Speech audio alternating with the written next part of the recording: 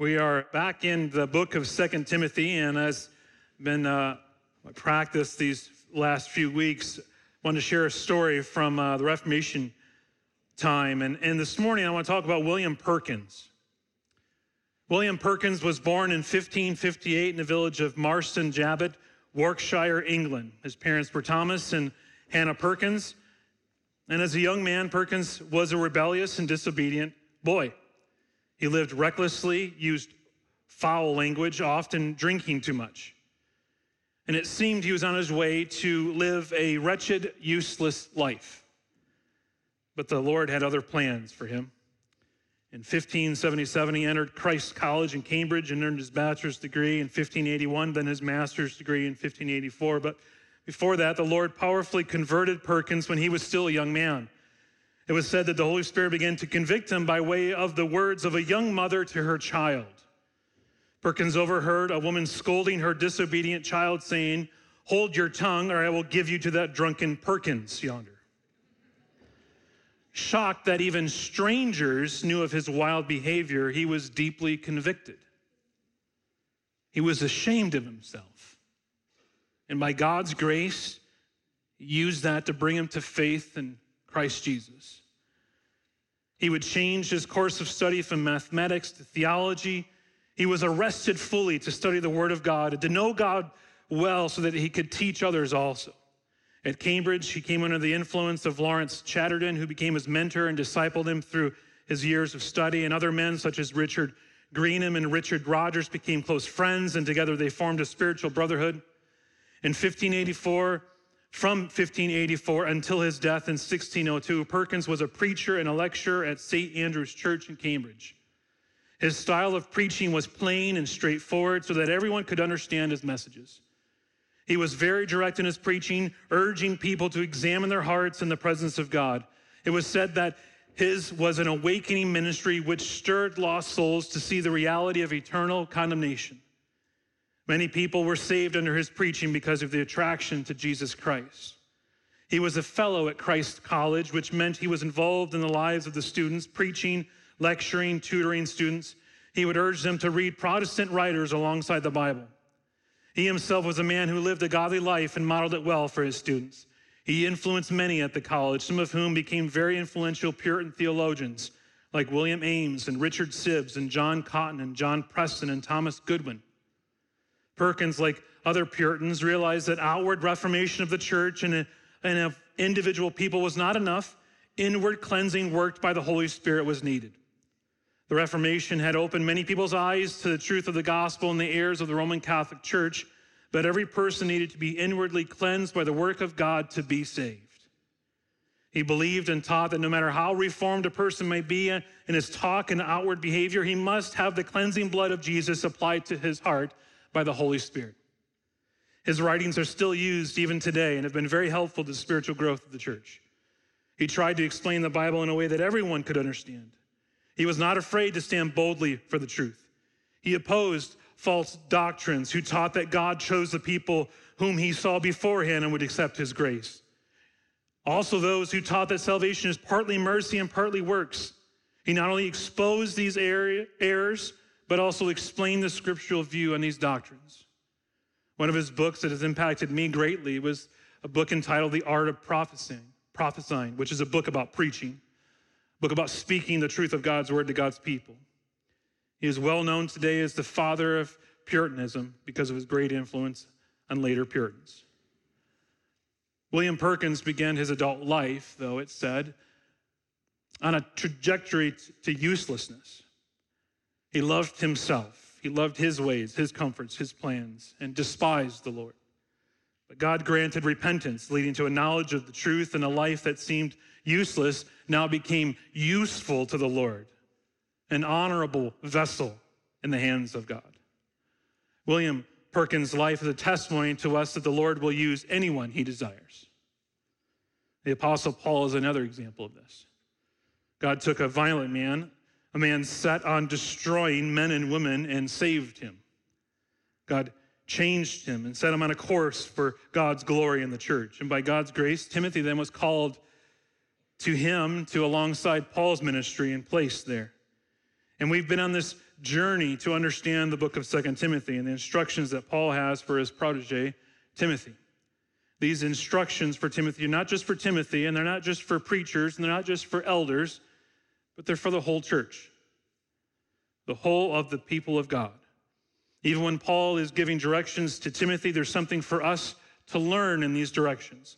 Sometimes these directions have a direct application to us, wherein we to have the same attitude or demeanor or do the same things that Paul has called Timothy to do.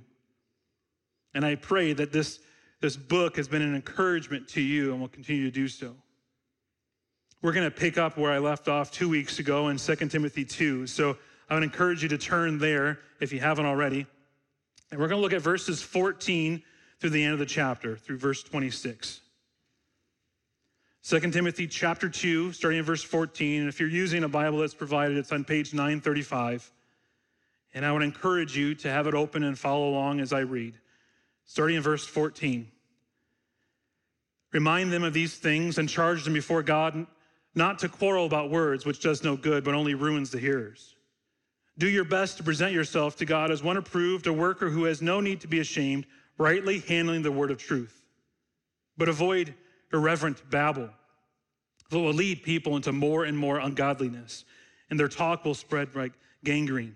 Among them are Hymenaeus and Philetus, who have swerved from the truth, saying that the resurrection has already happened. They are upsetting the faith of some. But God's firm foundation stands, bearing this seal: the Lord knows those who are his. And let everyone who names the name of the Lord depart from iniquity. Now in a great house there are not only vessels of gold and silver, but also of wood and clay, some for honorable use, some for dishonorable. Therefore, if anyone cleanses himself from what is dishonorable, he will be a vessel for honorable use, set apart as holy, useful to the master of the house, ready for every good work. So flee youthful passions and pursue righteousness, faith, love, and peace, along with those who call on the Lord from a pure heart. Have nothing to do with foolish, ignorant controversies. You know that they breed quarrels. And the Lord's servant must not be quarrelsome, but kind to everyone, able to teach, patiently enduring evil, correcting his opponents with gentleness. God may perhaps grant them repentance, leading to a knowledge of the truth, and they may come to their senses and escape from the snare of the devil after being captured by him to do his will. This morning, I'm going to handle this passage a little differently than what I'm used to. I'm doing this because after I read and reread this text multiple times this week, I believe the point of the text is the usefulness of the worker of God. And as I kept reading, I kept coming back to this idea: am I useful to the Lord? Am I useful to the Lord? And right off the beginning there, verse 14, Paul says that those who quarrel about words does no good. It's useless. And so it seems to me he's showing us two ways for Timothy to live, for the Christian to live. You'll have a useless life centered on yourself, on your ways, or you'll have a useful life centered on Christ and his ways. And so I've broken the text into those two headings, and I'll lead with the negative first. So the useless worker, and then we'll move to the useful worker. And if you're new to our church, we're glad you're here, but we're a Bible church, and that's central to what we do here and what we look at in ministry. So the Bible, the Word. So if you don't have a Bible open, if you're not looking at 2 Timothy 2, you're going to get lost, and most likely you're going to get distracted, okay? So I encourage you to have it open and follow with me as I go through the scripture this morning. But before I do, I want to pray, and then we'll get started. Lord, we're very thankful for your word that gives us truth to deal with every moment. And your word is good, and it brings nourishment to our souls. So we prepare to hear your word preached. Help us to have open hearts, wide open to receive your word. Conform us to your truth and lead us on a path of righteousness so that we would live a life that would bring glory to you. And I ask that you would set aside all distractions from the minds of your people this morning. That you would give me clarity of mind and clarity of speech as I share your word. May you be honored in our midst this morning. I pray this all in Jesus' name, amen. So first is the useless worker's words. This passage has a lot to say about words. Words are very important. If you remember when we looked at the epistle of James last year, our words have impact and they mean something. Jesus had some things to say about our words. In Matthew 12, he says, I tell you, on the day of judgment, people will give an account for every careless word they speak. For by your words you'll be justified, and by your words you'll be condemned. Friends, your words are not wasted. Your words are heard. They're not something you throw away, and you will give an account for every word you speak. And so Paul charges Timothy right off the bat in verse 14 to watch your words. He says, do not quarrel about words, which does no good, but only ruins the hearers. And in this church, they were fighting about words. They were hair splitting and arguing about words. Now maybe that's part of the words, but really it's mainly not about the words per se, but the battle for words, meaning Paul is correcting those who, out of self-interest and out of a love to debate in order to win esteem and reputation, and he's warning them, don't do that. The useless worker will war about words. The useless worker will also have lots of foolish and ignorant controversies that we read. And he says, they breed quarrels. They question Scripture. They distort truth. They create doubt. They weaken faith. They undermine confidence in the Lord. Often lead to a compromise of convictions, and in that it produces quarrels. He's saying they literally are stupid with their words. That's the careless worker. And says they also, in this passage, they strive for irreverent babble in their words, which is simply false teaching. They're replacing the gospel with discussions that suit their needs and passions. I believe they're bored with the gospel. It's boring to them. That's old news. That's for old-time church. That's for the prior generations. We need something new. We need something innovative. We need something clever and fresh. We don't need to be original. We don't need to share the same old story. We need something new. And I have to tell you, one of the best compliments I get after I preach is, Jeff, you said the same thing last week. Jesus came, lived, died, and rose again. And I say, amen. I want to be boring like that. I don't want to grow cold or old to the story. I want to revel in this old story. It's the best news in the world. And useless workers, they think they need to add something new. They need a new look, a fresh viewpoint in life, some new steps, some new insights that no one has ever seen. And they argue about things that don't matter, and they breed quarrels to satisfy their need to win arguments. And what should we do? What should our response be to these useless workers? Paul is blunt. He says in verse 16, avoid them, which means to not stand around them. It literally means to shun them, to walk around them. Don't listen to them. And then later in verse 23, he says we're to have nothing to do with them. He's saying don't get sucked into their arguments, into their debates, into their circles of conversation and teaching that won't be useful or helpful. And this is free advice, okay? It not only applies to the church and the false teaching in the church, but it also applies to online debates. I know that some of you like to debate on Facebook. Stop it. It is useless. I have pastor friends that I see on Facebook and Twitter constantly just spending their time on this, and I think, how do you have time for this? And when we constantly, as a Christian, get into these arguments, debating people, have no interest discussing the truth of Scripture. And I'll just say to you, friends, avoid it. Avoid the comment section online, okay? Just avoid it.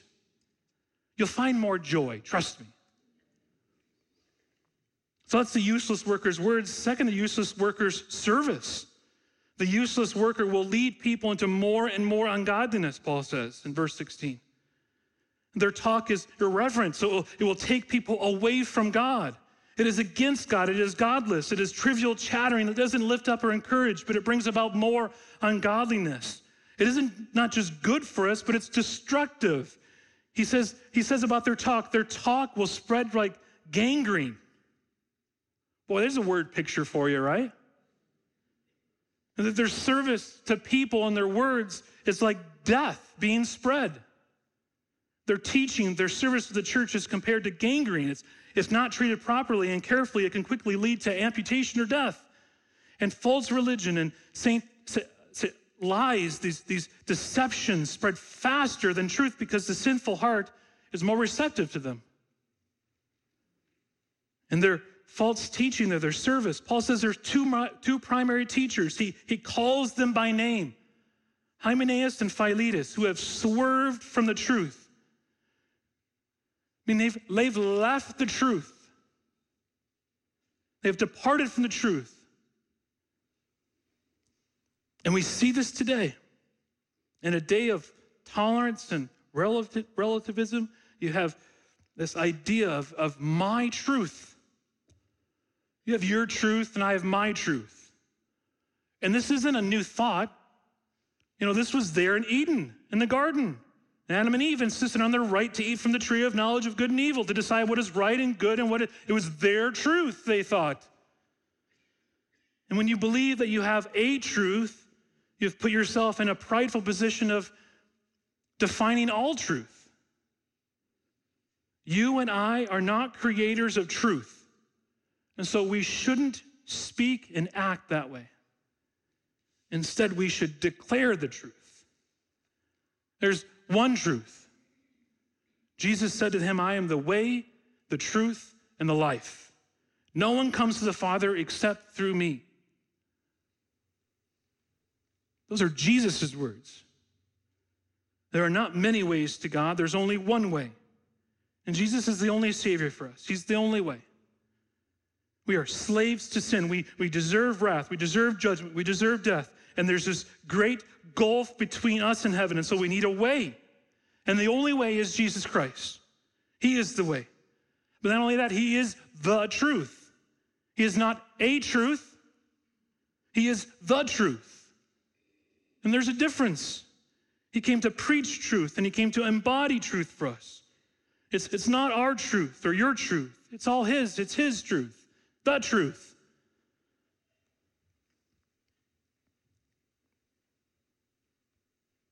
Sorry, my iPad's not cooperating here.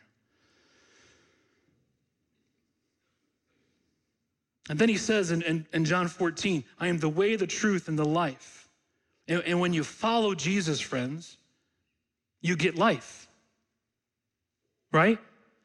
False teaching about God leads people away from God. And that's what Paul is warning Timothy in the church of when he's naming names here.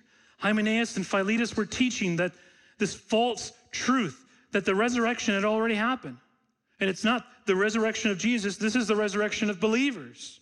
They were likely teaching that believers have already achieved resurrection in a spiritual sense as Christians and thus should not expect a future resurrection of the body at the last judgment. They were taking a real teaching and then they were twisting it. And yes, Paul said in one sense, we have already been raised with Christ, but in also another sense, we're not yet raised. We've been given new life through the Spirit, but we are not yet raised to our glorified bodies. And the stakes are high in this particular bit of false teaching. To deny the resurrection is to miss the faith altogether. And their worthless service, their useless service was upsetting the faith of some, he says in verse 18. The word for upsetting is the word John uses to describe Jesus when he overturns the tables going into the temple in John chapter 2. Do you remember that story? The upsetting the faith of some, it means destroying people. This isn't some small thing. He's describing this as a spiritual destruction of people's faith in Christ. And then it leads to the description of their service with the analogy that Paul gives then in verses 20 through 21. He gives this picture. He says, now in a great house, there are not only vessels of gold and silver, but also of wood and clay, some for honorable use, some for dishonorable. Therefore, if anyone cleanses himself from what is dishonorable, he'll be a vessel for honorable use, set apart as holy, useful to the master of the house, ready for every good work. That great house is that of the church family, and Paul is distinguishing the difference between those that are useless and those that are useful in the church. There are vessels in the church that are honorable and dishonorable. Vessels of wood and clay are regarded as dishonorable because they're used for carrying filthy contents out of the house. They're literally trash cans. When you have someone over your house for a nice meal, you don't show them your trash can, no matter how fancy it is. Worse yet, you don't serve the meal on the trash can, right? When you have someone over your house, what do you serve usually? You know, the fine china, the honorable. You serve with the honorable, the gold and silver. Those are the things that have been set apart that are useful for the master. It's the fine china that you bring out. That's what serves the meal. And the church is in mind here. That's why Paul says in verse 21, if anyone cleanses himself from what is dishonorable, he'll be a vessel for honorable use. God's people must cleanse themselves of false teachers. They should put false teachers under church discipline. In 1 Timothy 5:20 is, for those who persist in sin, rebuke them in the presence of all, so that the rest may stand in fear. If teachers in the church persist in false teaching and do not repent, Paul says they must be excommunicated. And these false teachers are compromising the witness of the church. They're not holy. They're not useful for every good work. And last, he says, the useless worker's passions. What is the passion for useless workers? He says in verse 22, it's youthful passions, as Paul says.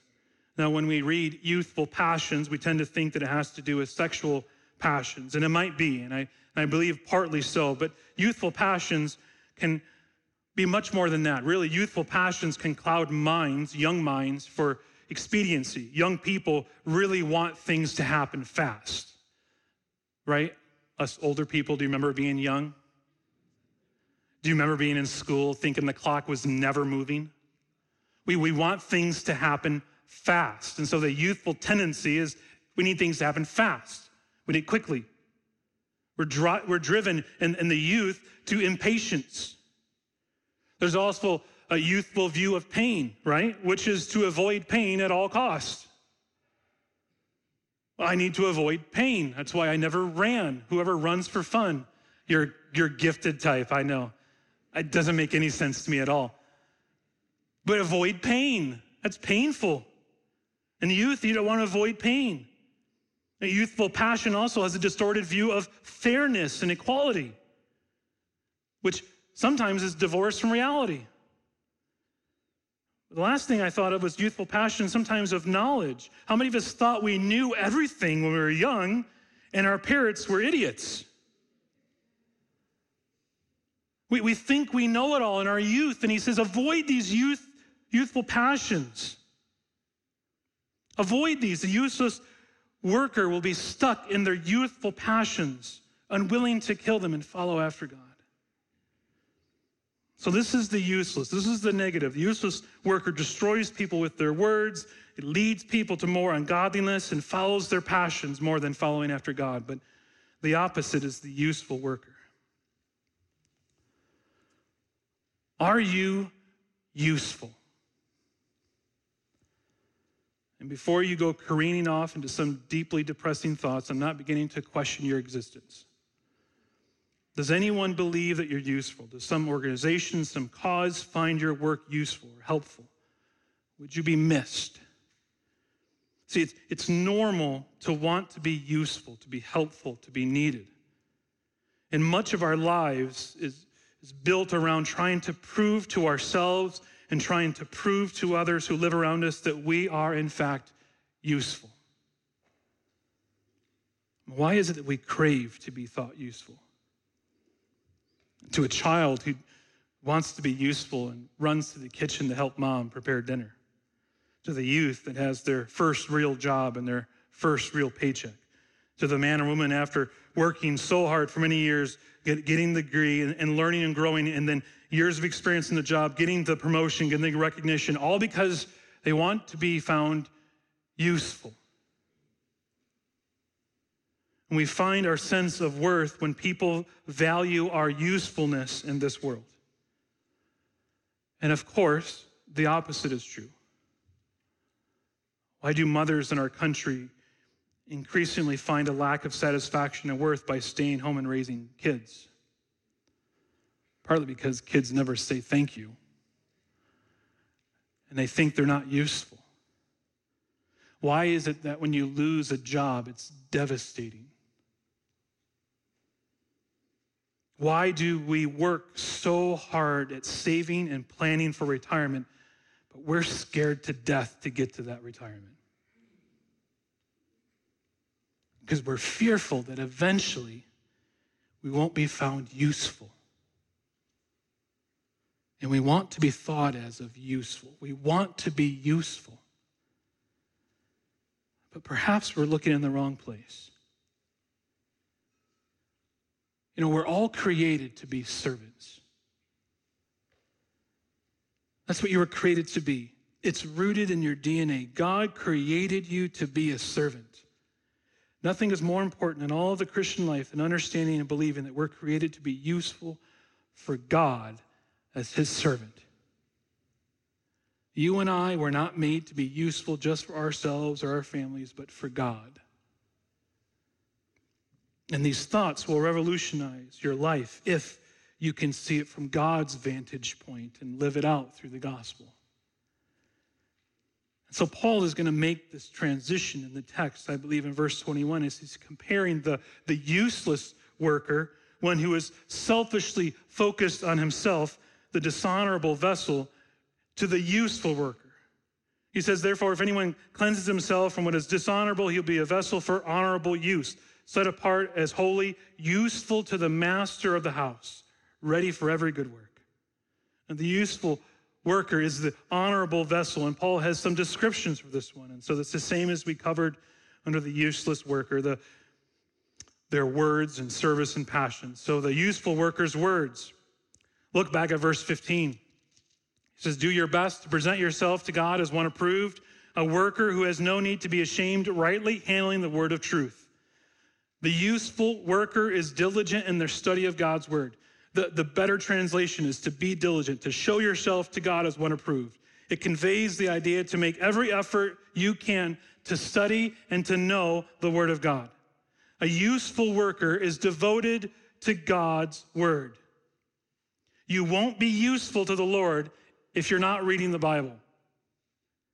If a man is unwilling to study the word, then he is unwilling to serve as an elder in the church. Their words must be soaked in the word of God. Our words must be soaked in the word of God. A useful worker will desire to be in God's word and to speak God's word. A useful worker will also be unashamed as he says, rightly handle the word of truth. To rightly handle comes from the Greek term for ortho, and we get the word orthodox or orthodontics, right? It means to cut straight or to set straight. And so his goal is that the useful worker will handle the word of God correctly, setting a straight path to understand and apply it to her life. It's used of a doctor who makes an incision on a patient for surgery. It's also used of an architect who designed a house so that all sides fit together properly. And the same word is used in the Old Testament in Proverbs 3:6. In all your ways acknowledge him and he will make your path straight. And the big idea is a useful worker who pleases God must have an unwavering commitment to a faithful exposition of the word of truth, to cut it straight, to set it straight for understanding. And so, although these verses can and should be viewed and applied for the church member, they're directed at the elders. The exhortation is for every pastor to handle the word of God rightly. And this primarily means the gospel, but all of the word of God. Timothy must not play fast and loose with God's revelation, but must handle it with care and accuracy. It's not okay for Timothy to say whatever comes to his mind or be innovative with truth. He must simply handle the truth of God's word rightly. And the encouragement for Timothy to remember who he is doing this for is right there in the text. It says, to present yourself to God as one approved. Not to a man, not to the congregation, not to your teachers or the people who support you. It's to God. The primary audience is God. Ultimately, every preacher will stand before God for their words.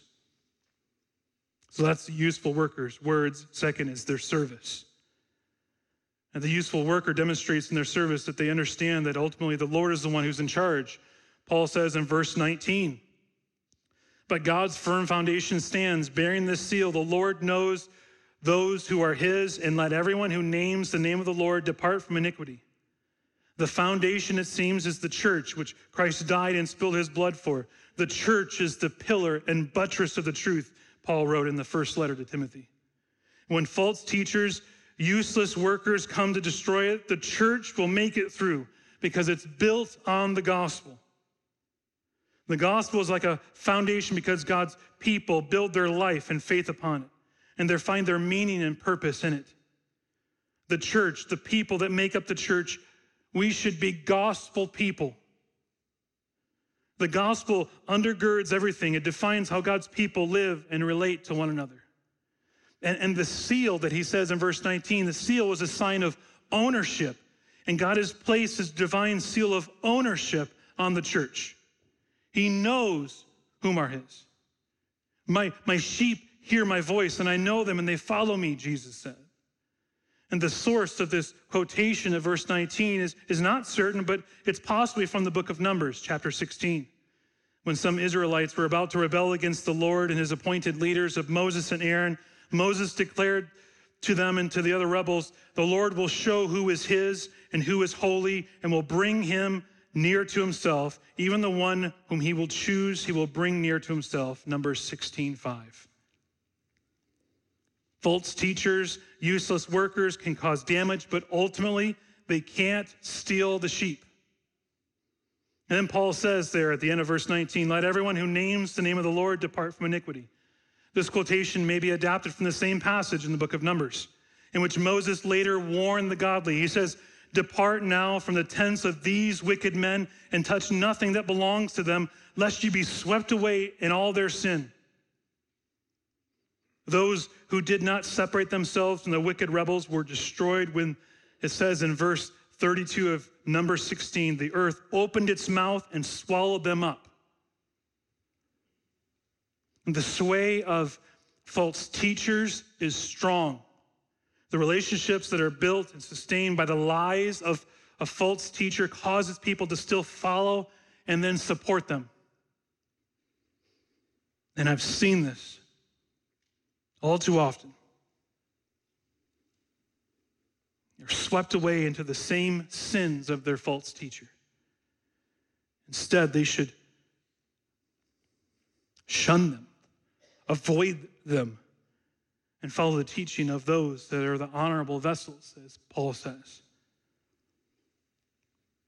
Paul continues to give some insights on what the useful worker will look like. He says in verse 23, have nothing to do with foolish, ignorant controversies. You know that they breed quarrels, and the Lord's servant must not be quarrelsome, but kind to everyone, able to teach, patiently enduring evil, correcting his opponents with gentleness.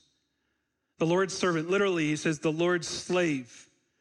They shouldn't be constantly caught up with foolish and ignorant controversy. False teachers' arguments were literally moronic and ignorant, and thus it's tempting to use their foolishness against them because it was so silly. But the Lord's servant, the elder, the church leader that Paul has in mind, shouldn't get caught up in those foolish arguments. These are not gospel issues. Because the Lord's servant should also always defend the faith. Instead, these are secondary issues, probably even lower than secondary issues. And there's a lot of issues that we shouldn't spend our time debating. Instead, we should follow what Paul says, ignore it. Keep the main thing the main thing. We shouldn't quarrel and fight about these issues. Instead, Paul says the useful worker should be kind. We must be firm or forceful with the truth, but we're to be, at the same time, kind to everyone, even our enemies. We should be like Christ. A useful worker should be able to teach, too. They should be able to open up God's word and bring understanding.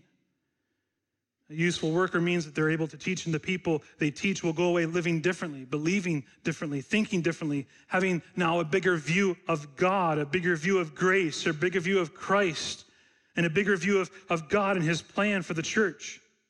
And there'll be change in the way they think, and the way they believe, and the way they live, and the way they respond to the truth of God by the faithful teaching of those that lead them. He says they also are to patiently endure evil, meaning they're not resentful. They don't hold grudges.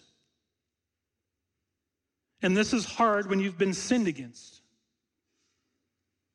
Many of us are quick to take offense and slow to forgive.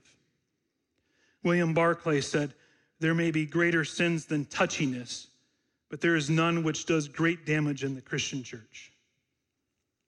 Ouch. Nothing destroys a man or woman quicker than their inability to let things go, to endure evil without consuming their minds and hearts with what had happened to them. And the last exhortation he says here is, the useful worker corrects his opponents with gentleness, not with clever or sarcastic put-downs, but with gentle correction, speaking the truth in love. That's what Paul said to the Ephesian church. And Jesus is our example of this. He never manipulated his opponents. He never foolishly argued, but he would rebuke their falseness calmly and straightforward. He would answer their loaded questions honestly. And he taught them both difficult truth boldly, but he was also quiet and self-controlled and kind to the hearer. And then Paul says here, as we interact with those, in verse 25, that God may perhaps grant them repentance leading to a knowledge of the truth, and they may come to their senses and escape from the snare of the devil after being captured by him to do his will.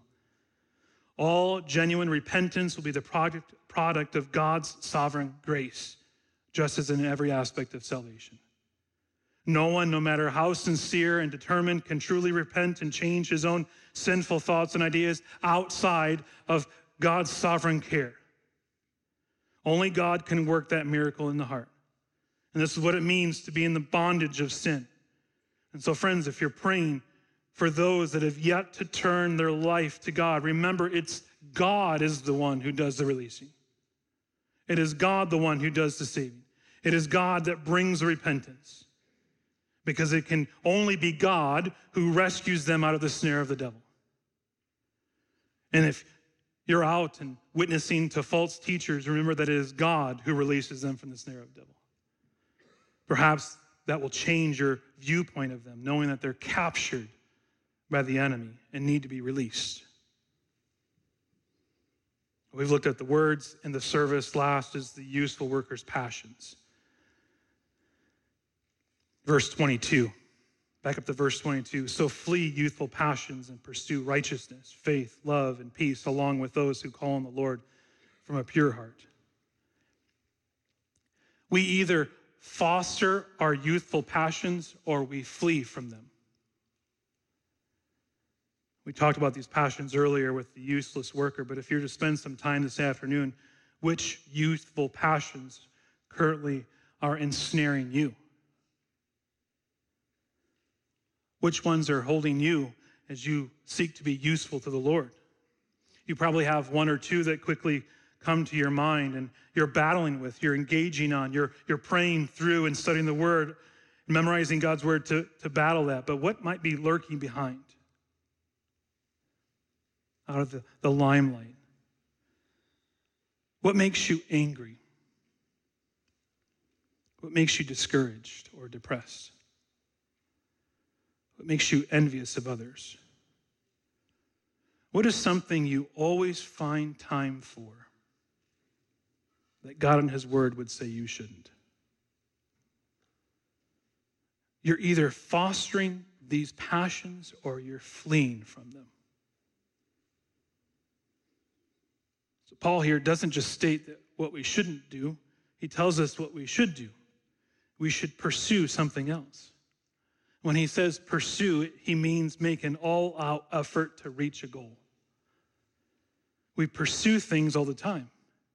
And when we are in pursuit of something, we're aiming to catch it.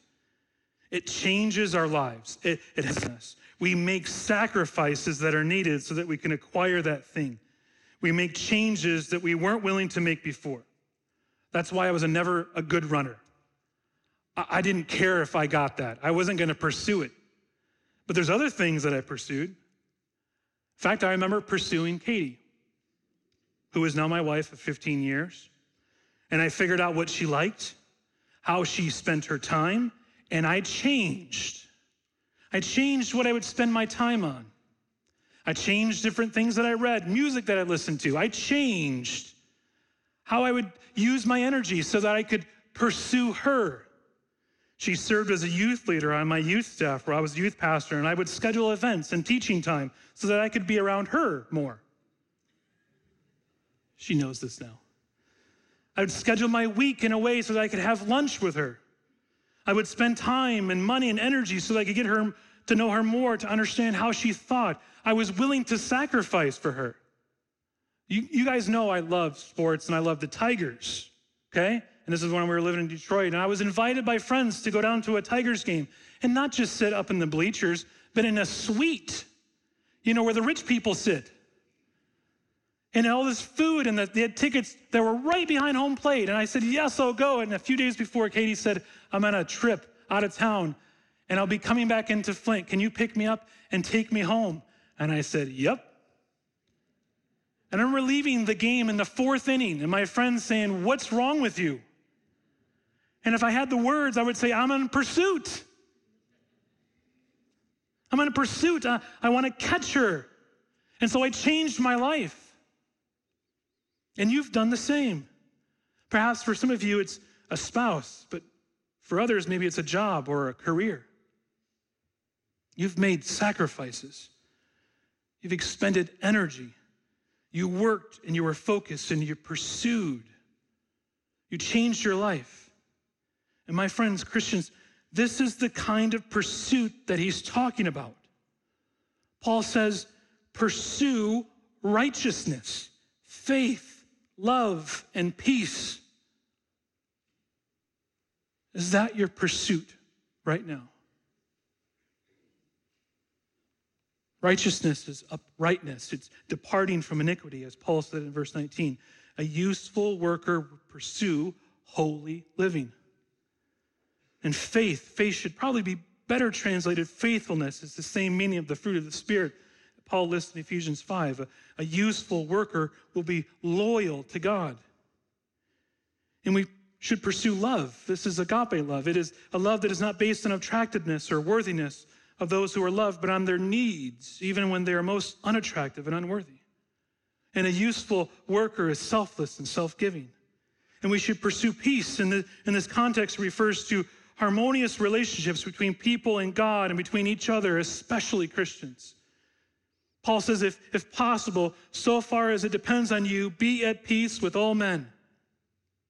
And a useful worker will pursue peace. What have you been pursuing this week? Think through your week. Not just Sunday, because you're here at church, but Friday.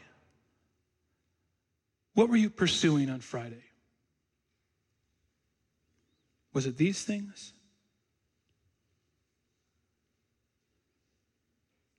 And although the church at Ephesus was one of the most mature and faithful congregations mentioned in the New Testament, they were experiencing at the time when Paul is writing this letter, they're experiencing serious internal conflict. This church had problems, and I have news for you. Every church has problems because every church is filled with sinners. But the charge is for Timothy to not only himself pursue this, but to teach to others, to pursue righteousness, faith, love, and peace. But that's not all what the verse says, because I didn't cover the best part. It says we're to pursue this along with those who call on the Lord from a pure heart. We're to pursue this with the church family.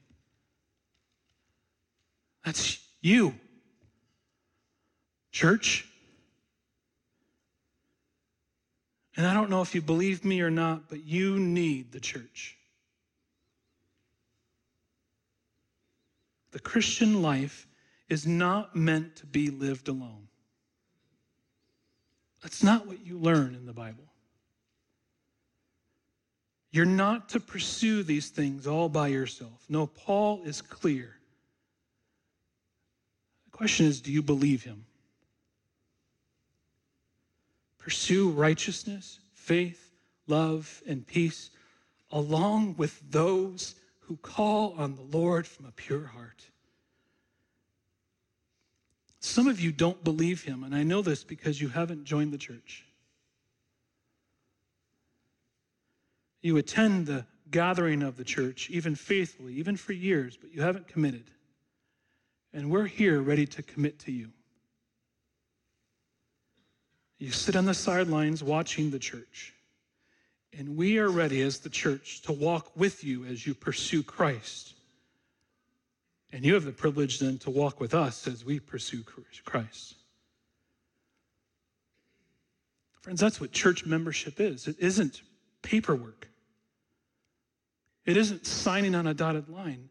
It's a Christian living a Christian life, walking with other Christians, helping them, praying for them, supporting them, encouraging them. And I know some of you desperately need that in your life right now.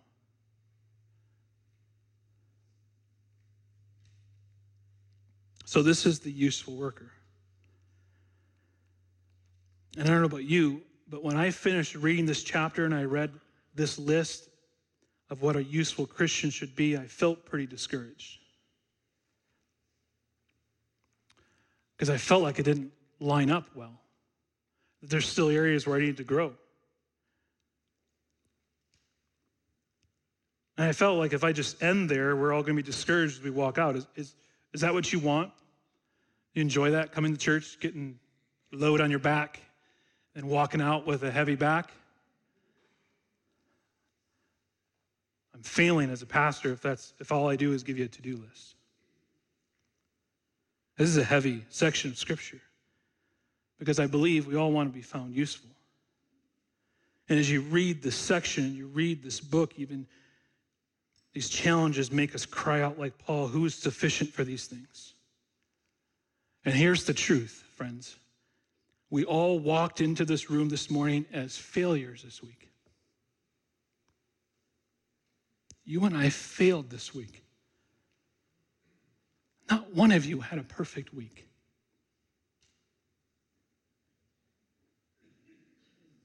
And we continue to fail.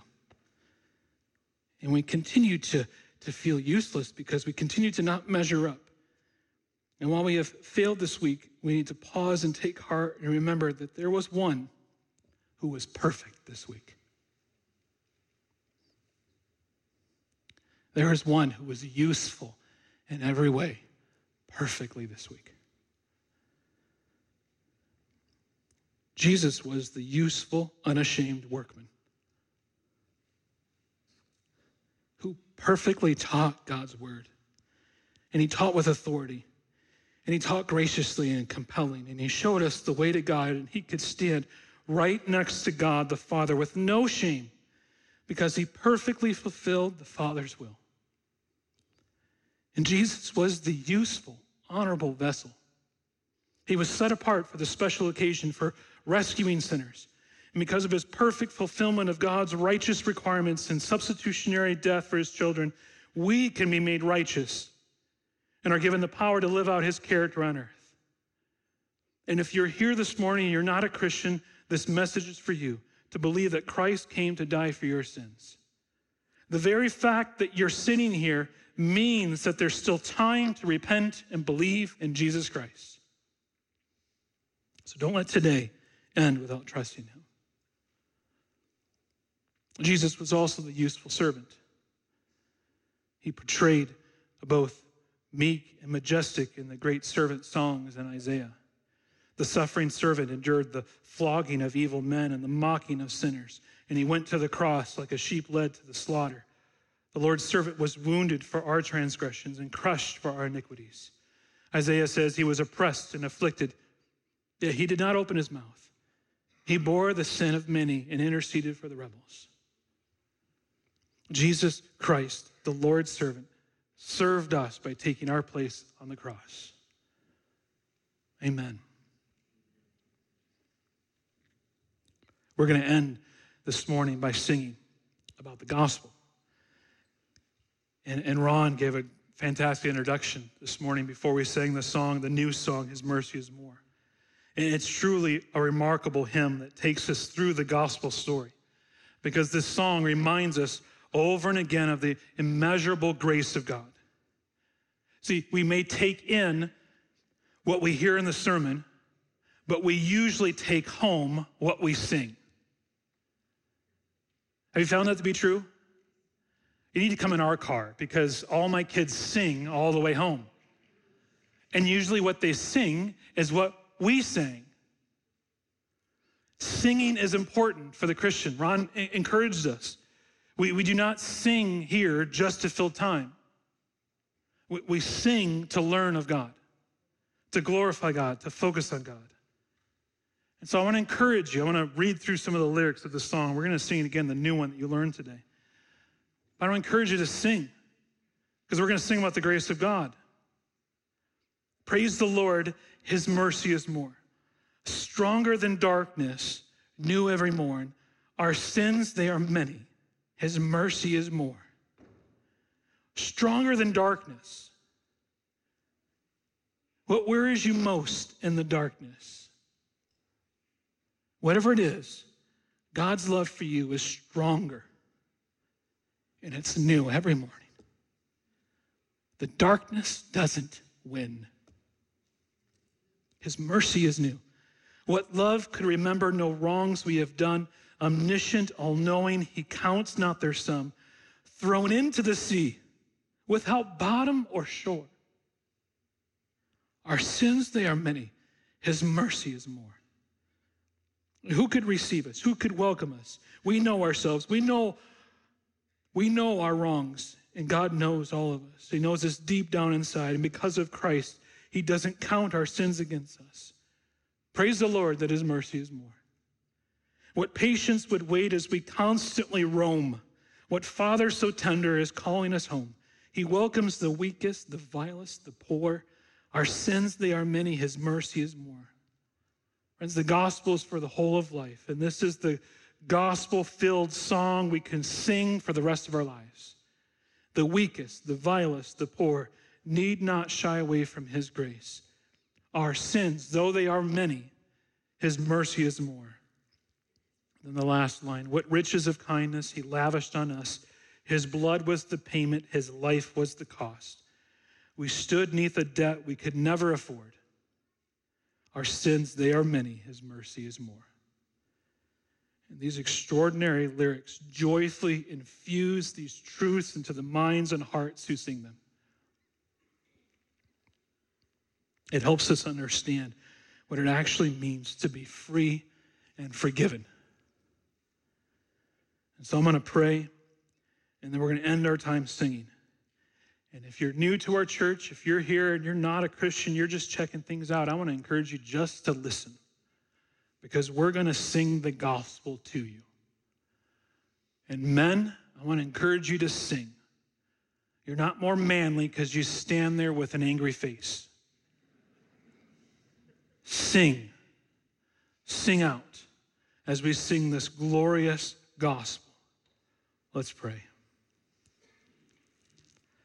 God, I thank you for sending your Son to be our substitute.